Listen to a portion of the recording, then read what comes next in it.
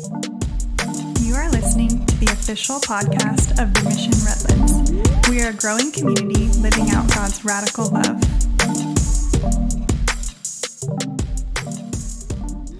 All right, so I love that song, by the way. What's the name of that song? Oh, Catch Me Outside. I'm always asking my wife what the name of these songs are. I think this song should be called God's Resume. I kind of picture like God being interviewed by us, and he's just like, listen, I've been God for a long time. I don't know if you have heard about me, but I've been doing this for a while, okay? Well, I've got a sheet full of notes. I said sheet, by the way, not what you guys. So let's get, I'm going to pray first, and then we'll get started. I'm going to explain what we're doing today. Father, we just thank you that you've been God for a long time, and we just pray that you would infuse us with your joy today, that we could just lay aside our burdens and our suffering and our grief today and just have a time of joy and laughter and thanksgiving with you. In the name of Jesus, we pray. Amen. By the way, we always close our eyes when we pray. You know, that's just something we tell you guys so that we can transition without you guys seeing us move stuff. That's not really in the Bible. You don't have to close your eyes when you pray. But it helps. The reason I asked Jason to start us with a joke, and that's awkward, by the way. Even though Jason's a pretty good sport, that's always awkward. Listen, could you lighten it up a little bit? It's been a little dark, you know. Can you give us a couple jokes? Is because this Sunday is called Bright Sunday, or also known as Holy Humor Sunday. Is anybody familiar with that tradition? I didn't imagine so, but that is basically the first Sunday after Easter. And in American Christianity and evangelical churches, we kind of have a tendency to boil down a lot of these church celebrations to just one day and move on with our lives. But actually, we have a rich tradition with a lot of these holidays where actually Easter Sunday begins the season of Easter, of 50 days called Eastertide, where we celebrate the resurrection for that season, not just on one day. We do this with a lot of things, like we celebrate Christmas only on Christmas Day, but really Christmas is the beginning of the 12 days of Christmas, and that leads us into the Epiphany. Anyways, this is Bright Sunday, and Bright Sunday, the theme is basically a time of laughter and joy, a time where we can kind of just lay aside our burdens and just kind of have a good time together. So what do you guys say? Is that a good idea today? Can we tell some jokes? Have a few laughs? And some of you are like, I think it's a joke anytime you speak. Don't amen that. That was a joke too, all right? Listen, I think sometimes we get in our own heads and we kind of think God is just looking to trip us up. But God is a very joyful God. He invented laughter, right? He invented joy. He invented fun. That's in the Bible. That's biblical, right? If God were going to be a comedian, he'd be the greatest comedian of all time. Do you guys, right? He would have you in stitches. You would literally laugh to death if God was doing a stand-up, right? And if you don't think God is funny, just think about, and then he'd rise you from the dead. He'd resurrect you and keep the set going, right? If you don't think God is funny, I mean, he used a donkey to deliver a message. I know he was up there with angels. Watch this. This is going to be hilarious, right? And he used the donkey. So I got a few jokes for you. This could bomb. This could go badly, but hopefully, we'll have some fun. All right, so here's my first joke for you. Once there was a church that had a bell that no one could ring. One day, a boy came in and asked the priest if he could try. So the boy went up to the tower, ran straight into the bell, face first. The bell tolled loud and clear. The shocked priest gave him the job. But one Sunday, he ran straight towards the bell with his face and missed and fell off the tower and died. Stick with me, guys. Sorry. Not even to the punchline yet. You're already laughing. Congregation, the priest said before the assembled masses, does anybody know this boy's name? Because I don't know him, but his face rang a bell.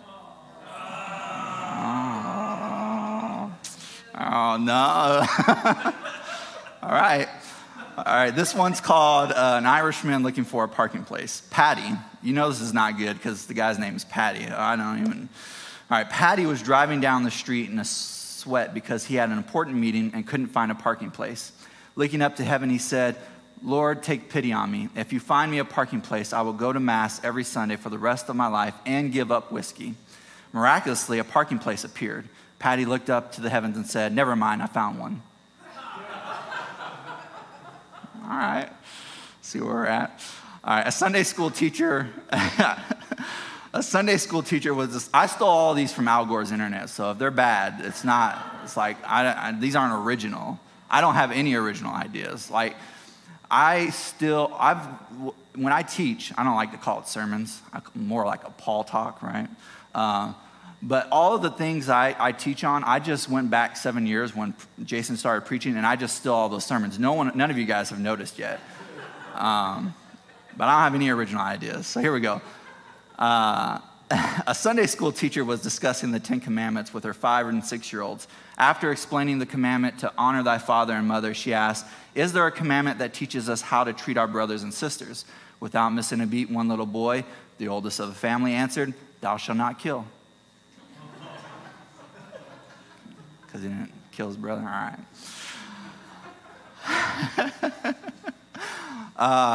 I exercise religion. Anybody exercise? Any of you guys? No? Wow. Jeez, tough crowd. I exercise religiously, personally, right? I go to the gym 1 hour on Sunday morning, and I don't think about it again for the rest of the week. Oh, that's touching a nerve with you guys, huh? All right. Couple more? Or are y'all ready? Y'all ready to call this a quits? All right. Let's see what else we got. Oh, I can't do that one. All right. Here we go. Finding one of her students making faces at the others on the playground, Miss Smith stopped to have a talk with the child. Smiling sweetly, the Sunday school teacher said, Johnny, when I was a child, I was told that if I made ugly faces, it would freeze and I would stay like that. Johnny looked up and replied, well, Miss Smith, you can't say you weren't warned. Okay, we'll end on that one.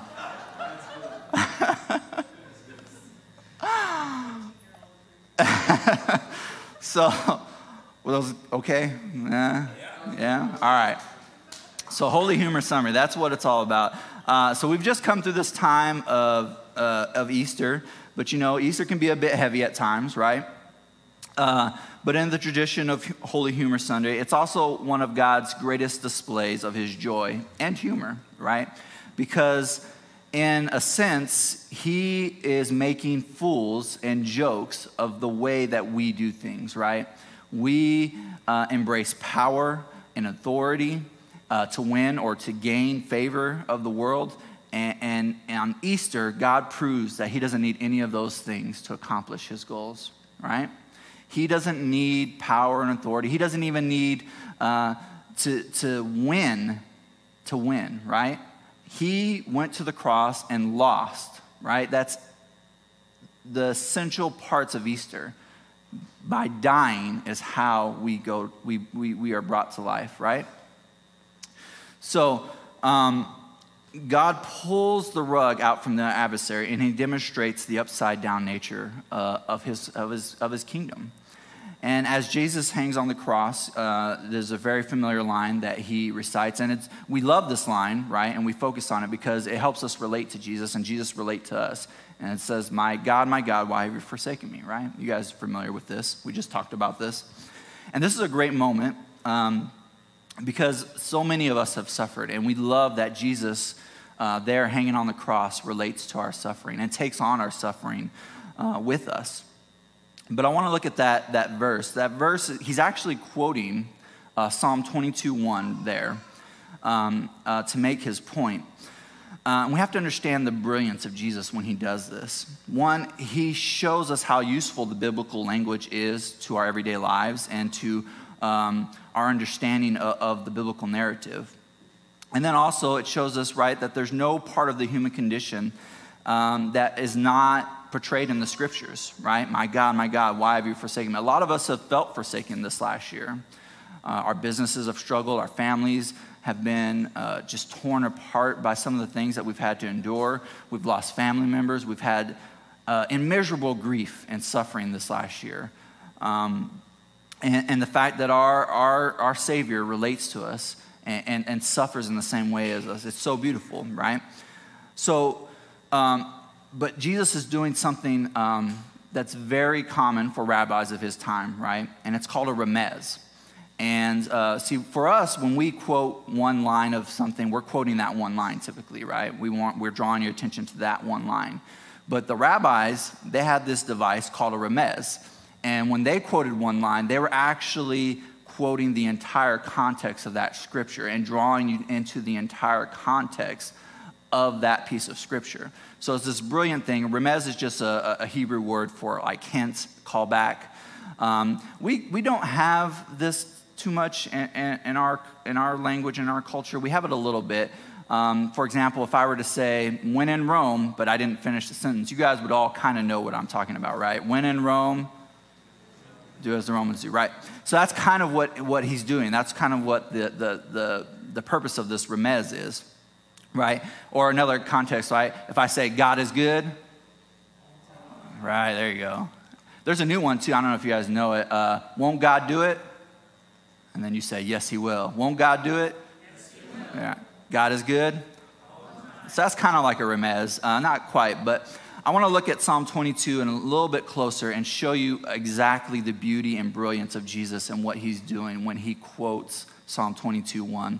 So if you have a Bible, you can open it up. I'm just going to read straight through Psalm 22:1, or if you have a Bible app, you can follow along that way. Psalm 22:1, and I'm reading out of the NLT. Here we go. My God, why have you abandoned me? Why are you so far away from me when I groan for help? Every day I call to you, my God, but you do not answer. Every night I lift up my voice, but I find no relief. Yet you are holy, enthroned on the praises of Israel. Our ancestors trusted in you, and you rescued them. They cried out to you, and you were saved. They trusted in you and were never disgraced. That's just a beautiful line before we go on. I just, as an aside, you can trust God and he will never disgrace you. Amen? Carrying on, but I am a worm and not a man. See, Jesus is calling our attention to this entire verse. He is referring to himself in this context here. This is all about Jesus using Psalm 22 to portray what's going on the cross with him. But I am worm and not a man. I am scorned and despised by all. Everyone who sees me mocks me. Did they mock him on the cross? Yes. Did they sneer and shake their heads saying, is this the one who relies on the Lord? Then let the Lord save him. They even said this line that was similar to this to Jesus. Oh, he's the God of the Jews? Well, let the God of the Jews save him, right? Then let the Lord save him. If the Lord loves him so much, let the Lord rescue him. Yet you brought me safely from my mother's womb and led me to trust you at my mother's breast. I was thrust into your arms at my birth. You have been my God from the moment I was born. Do not stay so far from me, for trouble is near, and no one else can help me. My enemies surround me like a herd of bulls. Fierce bulls of Bashan have hemmed me in. Like lions, they open their jaws against me, roaring and tearing into their prey. My life is poured out like water, and all of my bones are out of joint. He's speaking to anyone who's over the age of 30, by the way, there, right? My heart is like wax, melting within me. My strength has dried up, sun-baked clay. My tongue sticks to the roof of my mouth. You have laid me in the dust and left me for dead. My enemies surround me like a pack of dogs, and evil gangs close in on me, and they have pierced my hands and my feet. I can count all my bones. My enemies stare at me and gloat. They divide my garments among themselves, and they throw dice for my clothing. Oh, Lord, do not stay far away. You are my strength. Come quickly to my aid. Save me from the sword. Spare my precious life from these dogs. Snatch me from the lion's jaw and from the horns of these wild oxen. I will proclaim your name to my brothers and sisters. I will praise you among your assembled people. Praise the Lord, all you who fear him. Honor him, all you descendants of Jacob. Show him reverence, all you descendants of Israel. For he has not ignored or belittled the suffering of the needy. He has not turned his back on them, but he has listened to their cries for help. I will praise you, and this is where the things start to change, right? We're looking at this psalm and him relating to our suffering and the suffering that he's going through on the cross. And the very things that this psalm talks about are the same things that are happening on the cross, but now there's a turning point, right? He turns to praise. I will praise you in the great assembly. I will fulfill my vows in the presence of those who worship you. The poor will eat and be satisfied. All who seek the Lord will praise him. Their hearts will rejoice with everlasting joy. The whole earth will acknowledge the Lord and return to him. All the families of the nations will bow down before him. For royal power belongs to the Lord. He rules the nations. Let the rich of the earth feast and worship, bow before him, all who are mortal, all whose lives will end as dust. Our children will also serve him. Future generations will hear about the wonders of the Lord.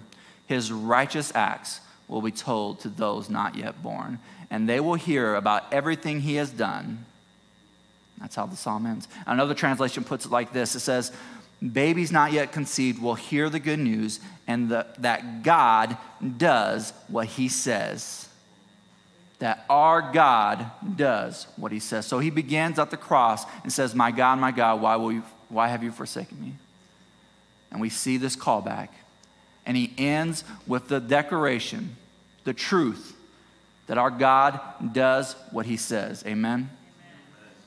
That is the joke he plays on our earth, on our world, on the powers and the principalities that put him on the cross. They think they've won. They think they've laid down another revolutionary. But his kingdom is not that way. His kingdom is full of surprise. It's full of reversal.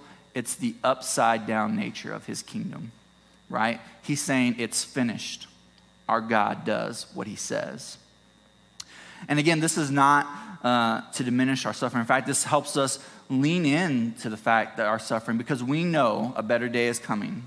We know that the last thing, the worst thing is not the last thing.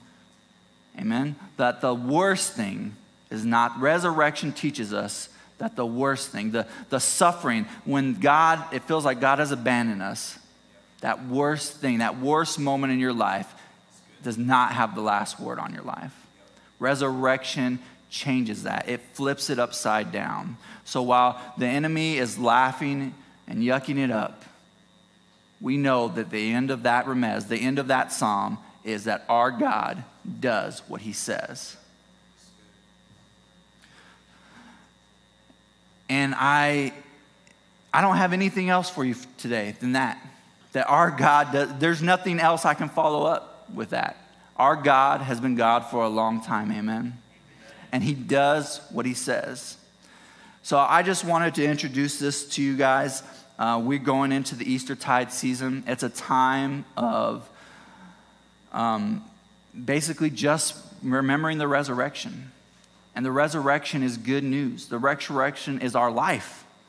It is our beauty. It is everything that we rest our hope on. Amen? That our God says what he does what he says he's going to do. And he doesn't leave us suffering on the cross. Right?